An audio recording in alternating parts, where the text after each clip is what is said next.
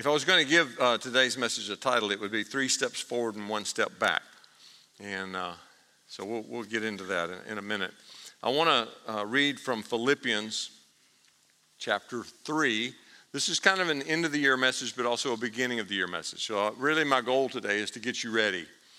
Because I really do believe that there are things that God wants for you that you haven't tasted yet. There's a place that God wants to take you that you haven't been yet. And I think that's true probably for all of us. And so we're going to try to push into that today, starting with Philippians 3, verse 1. Further, my brothers and sisters, rejoice in the Lord. It is no trouble for me to write the same things to you again, and it is a safeguard for you. Watch out for those dogs, those evildoers, those mutilators of the flesh. When I lived in Athens and was working at the University of Georgia, they loved for me to preach on that passage. They loved us reading, watch out for the dogs. And you guys didn't do it, but when I read it in Athens, they would bark. So you don't have to, I'm not asking. Watch out for those dogs. For it is we who are the circumcision, we who serve God by his Spirit, who boast in Christ Jesus, and who put no confidence in the flesh. Though I myself have reasons for such confidence, if someone else thinks they have reasons to put confidence in the flesh, I have more. Circumcised on the 8th day of the people of Israel, of the tribe of Benjamin, a Hebrew of Hebrews, in regard to the law, a Pharisee. As for zeal, persecuting the church. As for righteousness based on the law, faultless.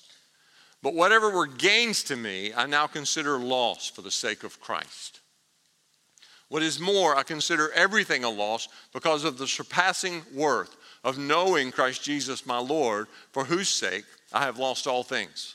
I consider them garbage that I may gain Christ and be found in him, not having a righteousness of my own that comes from the law, but that which is through faith in Christ, the righteousness that comes from God on the basis of faith.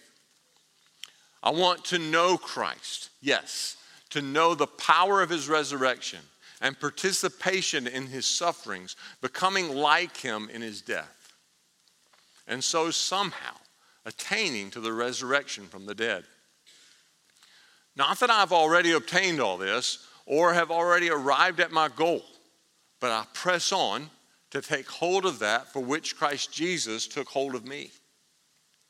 Brothers and sisters, I do not consider myself yet to have taken hold of it, but one thing I do, forgetting what is behind and straining toward what is ahead, I press on toward the goal to win the prize for which God has called me heavenward in Christ Jesus.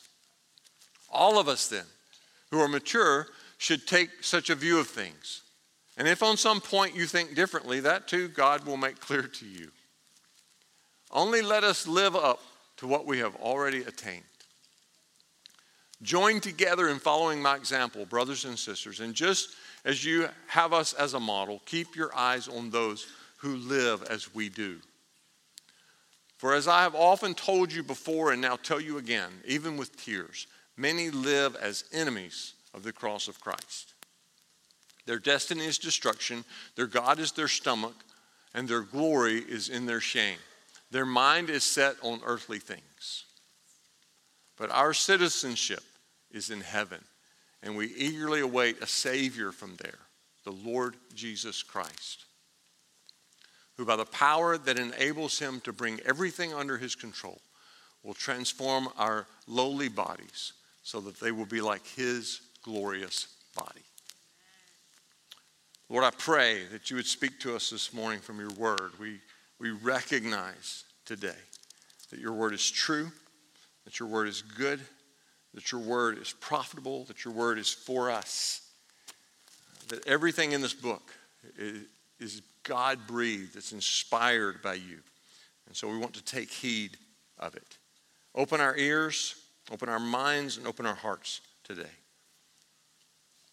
In Jesus' name, amen. So one quick apology. I know it's Christmas. We just came off of Christmas. We just came off of Thanksgiving. And you probably didn't want to see that verse about, your God being your stomachs. because I know, for me personally, that's the place of repentance where I'm living right now is, God, why did I eat so much? And so there's grace for that. Paul here in Philippians is encouraging the Philippian believers to run a good race. And he's giving them instructions on how to run. He's telling them, this is what you need to do. We want you to lean into this. Now, any of you who have ever run races before or even just tried to run, period, you know that the way to run is you have to lean forward to run. If you want to go where you're trying to go, you can't run leaning backwards. You can't run turning back and looking over your shoulder. I've had, and this explains a lot, but I've had several, maybe 4, possibly as many as 5 memory loss concussions in my life. And I know you're going, oh, so that's it. But the first one, I was about 12 or 13 years old, and I was actually playing football by myself. And how do you get hurt playing by yourself? Well, let me tell you how. I was running in the backyard, throwing a ball up, and then running and catching it, throwing it to myself. Couldn't get anybody to play with me. And you know better than that, I chose to be by myself. I was in the backyard running and catching passes that I threw. And we had a cast iron clothesline. Y'all explain to the young people what a clothesline is. We had a cast iron clothesline, and I'm watching the ball, and I squared it right there. Knocked me out cold because I wasn't looking where I was going, right? So what Paul is saying is, I want you to put your eyes forward.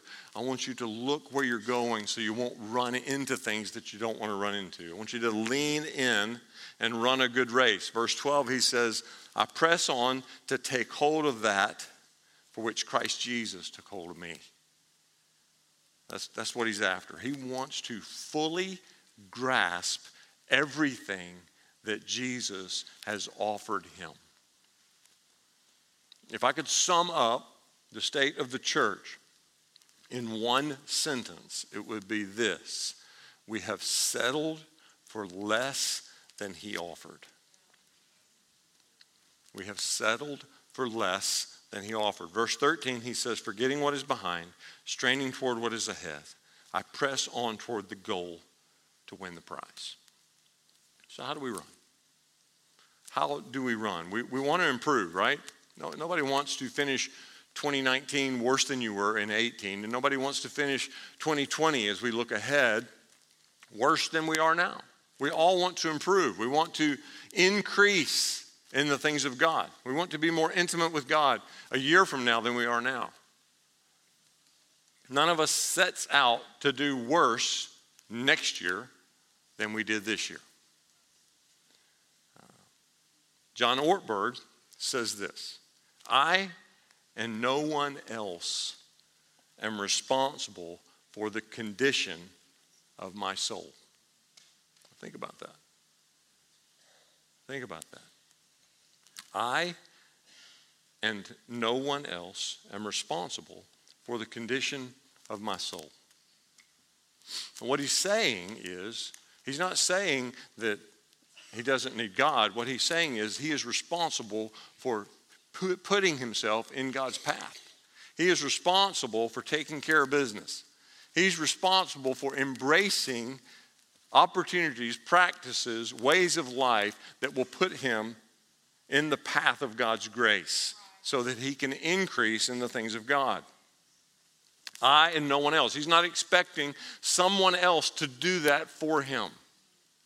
He is taking responsibility for his own spiritual maturity. Dallas Willard puts it this way: you must arrange your days so that you are experiencing deep contentment, joy, and confidence in your everyday life with God. You must arrange your days so that you are experiencing deep contentment, joy, and confidence in your everyday life with God. What I want to do this morning, I want to suggest 4 simple steps. 4 things. If you do these 4 things, I believe you'll finish next year better than you are now. 4 things. 4 simple things. Not complicated. Maybe not easy, but not complicated. If you'll give yourself to these 4 things, I believe they will move you closer to the prize that Paul talks about in Philippians. Most of what I want to suggest is built around what historians have called spiritual disciplines or holy habits. Carl Jung said, "You are what you do, not what you say you'll do." Aristotle said it this way. He said, "We are what we repeatedly do." Excellence, then, is not an act, but a habit. Dallas Willard says, in order for these things to have effect in our lives, most of us will probably have to follow the advice of Dallas Willard. You believe Dallas Willard said that? In order for these things, in order for these spiritual disciplines to really take root in our life and produce fruit, we'll probably need to take the advice of Dallas Willard. Do you know what Dallas Willard's advice was? This. He said, hurry is the great enemy of the spiritual life in our day. You must ruthlessly eliminate hurry from your life. You must ruthlessly eliminate hurry from your life. And I would add, you need to take seriously the call in Scripture for followers of Christ to walk in holiness. To walk in holiness. Too many of us have settled for forgiveness. Too many of us have settled for forgiveness, and we have not taken seriously our need to be transformed into the image of Christ. Jesus came and died on a cross not just so that we could be forgiven, but so that we could walk in victory. And his call to us is not come and be forgiven only. His call to us is come and be holy. Walk in holiness. Walk in fellowship with me. Be holy. I believe that the fact that we have not taken the call to holiness seriously is probably the number one reason why the church has lost credibility in the world. Because when the world looks at the church, they don't see anything distinctive. They don't see anything different. And so we have to embrace, we need to recognize that God's call to us is not just to be forgiven, but his call to us is to be forgiven and then to be transformed, to become holy, to walk in holiness. So here are the things I'm going to suggest. 4 things. Read, pray, bless, and rest. Read, pray, bless, and rest. Number 1, read. Read the Bible. Read the Bible. Why do you need to read the Bible? Well, one reason you need to read the Bible is because it is unlike any other book. It is unlike any other book ever written. This is the book of God. It's not just a book about God. It is the book of God. He inspired the words. He wrote the pages. This is the revelation of God.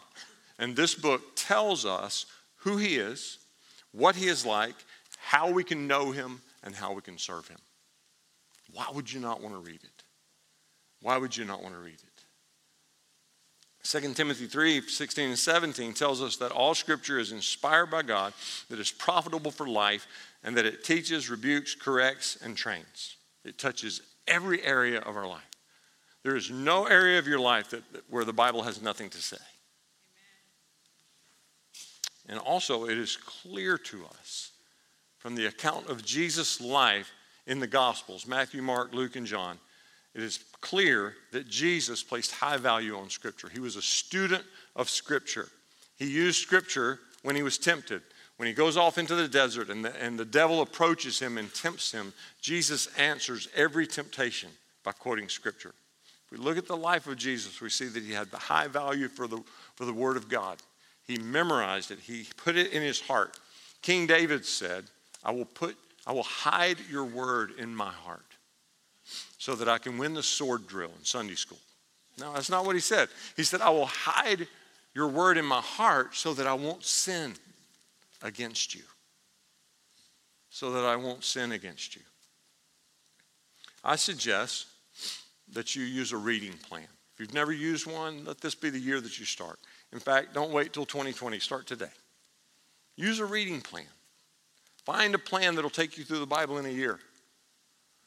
But use a reading plan because it'll move you around. You won't just read. If I didn't use a reading plan, I would read Mark. I would read the Gospel of Mark over and over and over again. That's all I would read. I might just take the 4 Gospels and read the red. I would just read the red part. The words of Jesus. But I want to have a grasp of the whole book. And so if you use a reading plan, it'll take you over to Genesis, and then it'll jump you back over into Matthew. It will take you actually even to Leviticus. And I recommend that you read Leviticus. I don't recommend that you read it at night, unless you have insomnia.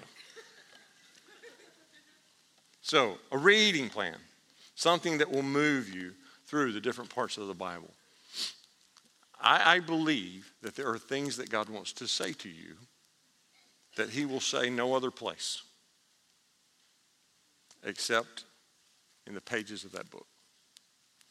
He's written it, and he's written it to you, and he's written it for you, and he wants to speak to you through it.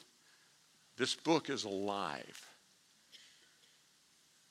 and we need to be students of it, but we also need to be partakers of it. And every time you sit down, when you open the pages, just pray and say, God, I'm here. Teach me. Speak to me.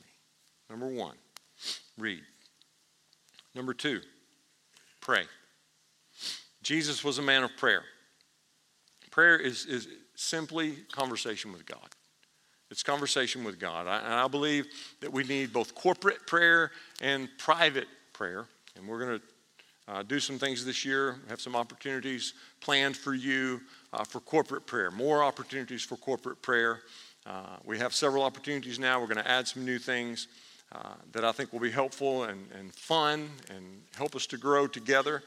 But private prayer is the breath of my life.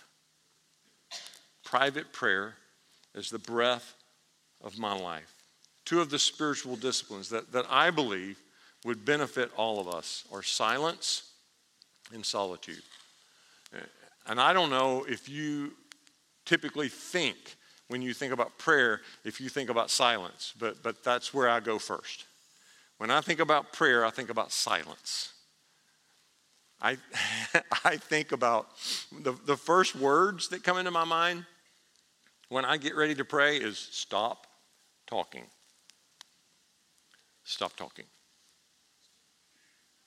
I remember Mason and Hannah are here. Hey, Mason, Hannah. Mason and Hannah are here. I remember when Mason was about 3. I'd gone off on a trip. I was preaching somewhere, and Melissa decided that she would just let Mason talk all night. She was just going to let him talk until he stopped. Hours went by. Hours. We're coming up, I don't know if it went past midnight, but it was late, and she was tired, and finally she just looks at 3-year-old Mason and says, stop talking. I think she maybe tried to stick her fingers in his mouth to stop him, and he bit her fingers. But sometimes you just need to stop talking and be quiet and be still and listen. There's a reason why the Bible says, be still and know that I'm God. Jesus was a man of prayer. Jesus prayed with his disciples. Jesus also was one that would slip away and find a quiet place and a private place and pray. We live in a noisy world. Noisy. Find a quiet place. Stop talking. Unplug. And listen. If you will make a regular part of your life, silence and solitude with the Lord, listening to what he has to say, I promise you it will change your life. Anything that he has to say to you, is more important than what you have to say to him. It's not that what you have to say is not important. It's not that he doesn't care. He does. He wants to hear what's on your heart. But he wants you to hear what's in his heart. Because what's in his heart will answer what's on your heart. Be still and listen. Here are a couple other things you can do. Journal as you pray. Some people just, I don't know what to say. I don't know how to, I get lost. My mind wanders. I start thinking about my grocery list. Whatever it is. Some people have a hard time really focusing on prayer. Maybe a journal would help you. Get a prayer journal and write your prayers. It's okay. Write your prayers to God and then read them back to him. And then go back weeks or months later and look at what you wrote and see how many of your prayers God has answered. So keep a prayer journal. Another thing you can do is just use a model for prayer. One of the models that I use, an acronym that I use a lot of times for prayer, is the ACTS model, ACTS. Adoration, confession, thanksgiving, supplication. Supplication is a fancy word for intercession. So adoration, where I just worship God. Confession, where I confess my sins and my weaknesses. Thanksgiving, where I thank God for all that he's done and is doing in my life and around me, in my community. And then supplication, where I make my requests made known to him. So maybe a model would help you. Jesus was a man of prayer, so much so that the only thing we have on record that the disciples asked him to teach them was teach us how to pray. They didn't say teach us how to tell the cool parables. They didn't say teach us how to preach. They didn't say teach us how to turn water into wine. They said teach us to pray. Conversation with his Father was the priority of his life. He had a calling, he had a mission, he had a destiny. He set his face like a flint towards the cross. But the priority of his life was time with the Father. And Jesus says himself, the only thing I do on this earth, in this life, all I do is what the Father tells me to do. All I do is what I see the Father doing, what I hear the Father saying. Hearing the Father's voice was a priority of his life. Paul said that we should pray always without ceasing. So if we're going to be like Jesus, we need to do things that Jesus did. And he gave time and made time and spent time in prayer. So number one, read. Read the book. Read the Bible. Number two, pray. Number three, bless. Bless your family. Bless your friends. Bless some strangers.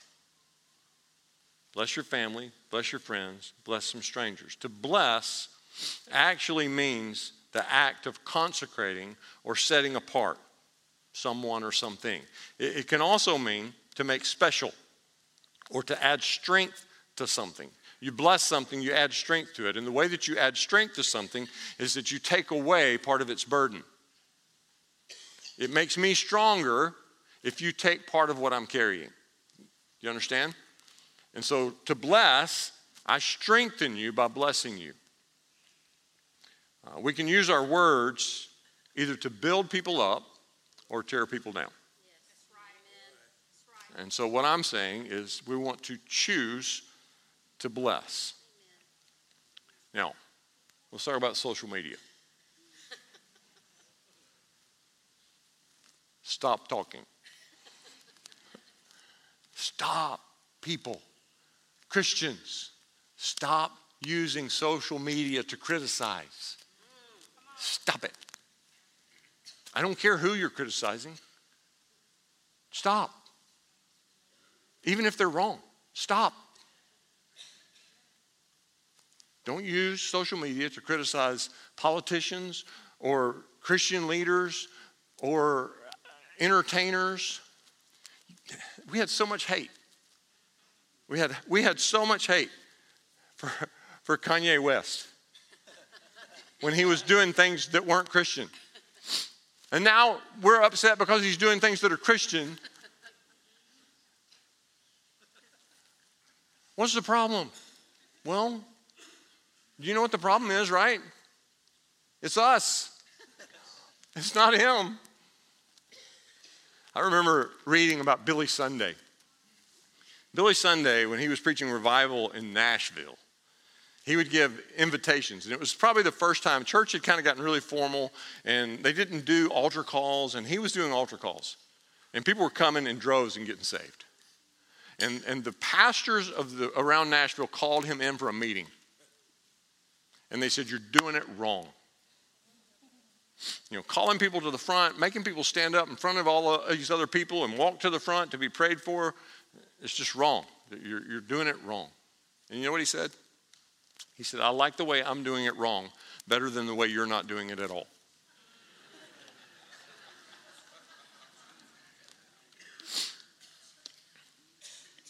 So anyway, back to social media.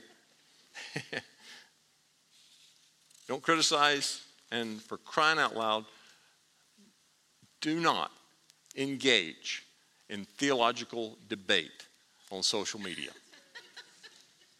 You're embarrassing us.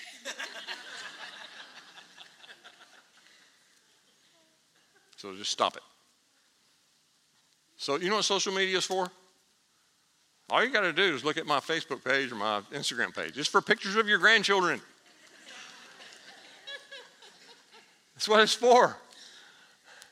If you look at somebody's post and go, "Oh, that's awesome," then they've done well. If you look at their post and you go, I'm going to have to mute that so I won't say something back, then they've messed up, and so have you.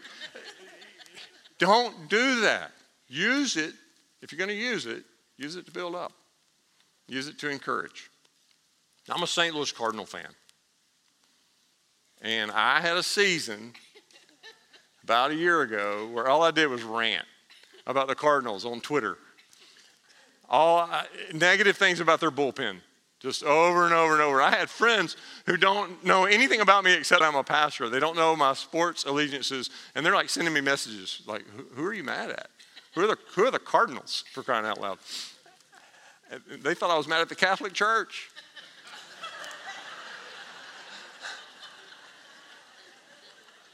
And so I've repented. And I'm just going to say nice things about the Cardinals. Catholic Cardinals and the Protestant Cardinals. Acts of kindness. Words of affirmation. Acts of kindness is another way that you can bless. Do something for someone else, expecting nothing in return. Just random acts of kindness. Maybe in secret. Do something that nobody will ever know you did it. Service is actually a spiritual discipline. Now, let me say this about spiritual disciplines before I go further. Spiritual disciplines are not magic. Spiritual disciplines don't actually change you. You know what they do? They help you to connect with God, and He changes you. They help you connect with God, and He changes you. They put you in the path of His grace. Someone did a doctoral thesis that compared two mission teams to the same place. These two mission teams, they both went to Thailand. And one team focused on blessing through acts of kindness. And the other team focused on conversion through an emphasis on evangelism. And the research showed that the team that focused on blessing not only had a greater impact on the area, they had 50 times as many conversions as the evangelist group. Is that crazy? No, it's not crazy. It's the gospel. Acts of kindness, loving people. Do something nice. Another way that you can bless is to give. Gifts. I suggest that you give regularly and that you give spontaneously. Find something, a church, a nonprofit, a missionary. Find something that you believe in and want to invest in and give regularly. if you're in church, maybe you're visiting here today, you should give regularly to your home church. If this is your home church, you should give regularly because you're benefiting regularly. But more than that, if you're here, I hope you believe in the vision of this church. You believe in what we're trying to do. And if you do, invest in it. Give regularly to your church. Find a missionary that you know or that you believe in. Invest in what they're doing. It's an incredibly hard thing. It's an incredibly hard thing to leave your family and your friends and your home and move across to another country, across the ocean or somewhere, some other place away from home. Even in the U.S., to move to a place where you don't know anyone. It's incredibly difficult. Help them. Pray for them. Give regularly to them. And then give spontaneously. How many of you got Christmas presents this year?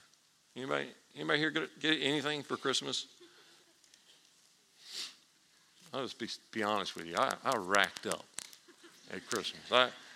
I got new socks. Then I knew what I needed.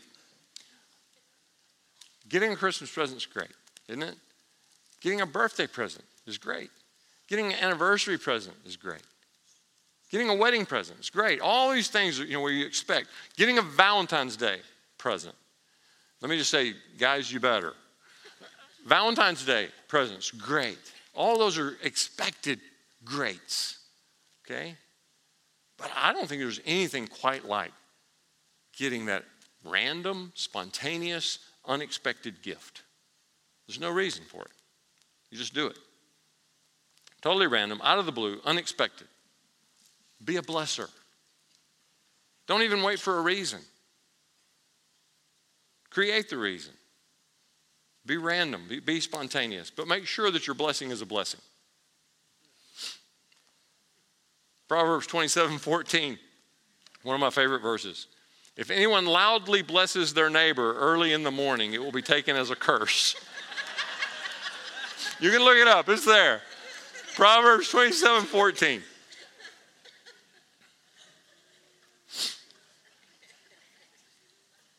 There's a guy named, I don't know if this is how you pronounce his name. I'm going to say Jomo. It's Jomo. Jomo Kenyatta. Anybody know who that is? Anybody ever heard that name? He was the founding father of Kenya. Founding father of Kenya. And this is what he said about missionaries. He said, when the missionaries came, we had land and they had the Bible.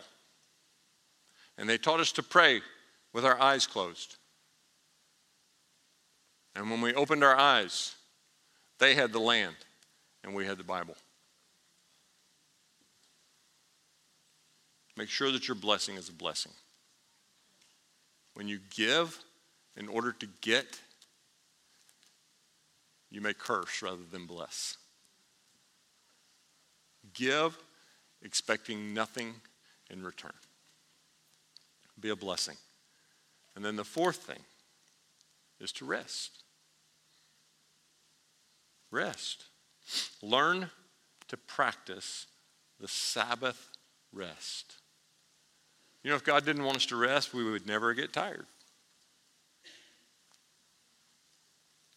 Learn to practice the Sabbath rest. Adopt the practice of nothing. You can use your Sabbath. You can choose, maybe a day a week would be great. If you could pick a day a week to be your Sabbath day, or maybe a weekend a month. Maybe you could do a week even during your year. Maybe you could take several weeks and call it a sabbatical. But you need to rest. You can use your Sabbath for silence. You can use it for solitude. You can use it to be with your family. You can use it to take a mini retreat, a spiritual retreat, a prayer retreat. The early church fathers believed that the Sabbath should be equal parts prayer and play. They said when you do a Sabbath, make sure you pray and make sure you play. Because the point of a Sabbath is to be refreshed, to be rejuvenated. I have friends, they're actually in our network.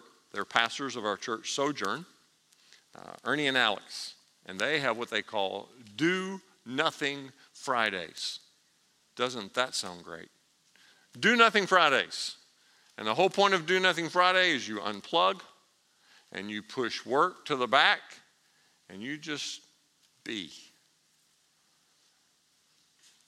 Maybe you make a picnic and you just sit in the backyard with your kids, your family, and you watch them run and play and you just talk. Does that sound spiritual to you? I will promise you that will be one of the most spiritual things you can do if you do it regularly. Rest. Do Nothing Fridays. The point is that you need to rest. You need to be refreshed. You know the old saying, all work and no play makes Johnny a dull boy? It's true. It's true. So 4 simple things for 2020. If you give yourself to these things, I promise you, at the end of the year, you will look back and you'll say, I'm better than I was. I feel like I'm closer to God. I feel like I'm closer to my family. I feel like I have more friends, better friends, and I feel like I've met so many strangers this year that God has given me an opportunity to bless. And you know what else? I'm not tired. I'm not tired. I'm not beat up. I'm not exhausted. Because I have read, I have prayed, I have blessed, and I have rested. Now let's pray.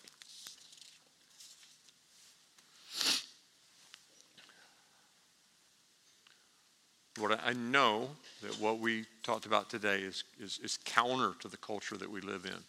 We live in a culture that's so busy and so fast-paced and so hurry, hurry, hurry. And I pray that you would help us. Give us the grace and give us wisdom. And just show us, Lord, how to eliminate hurry from our lives. To learn, Lord, to read, to spend time in your word, to carve out time from our lives. Carve out time in our schedules to be in your word. To carve out time to be quiet and still with you, to allow you to speak into our lives. To be intentional about blessing our families, our friends, and the strangers that you bring across our path.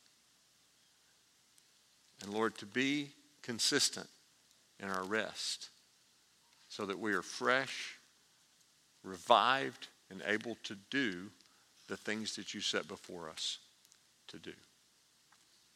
We recognize, God, that you call us to rest, not so we'll do less, but so we can actually do more. Teach us how to do that. In Jesus' name. Amen.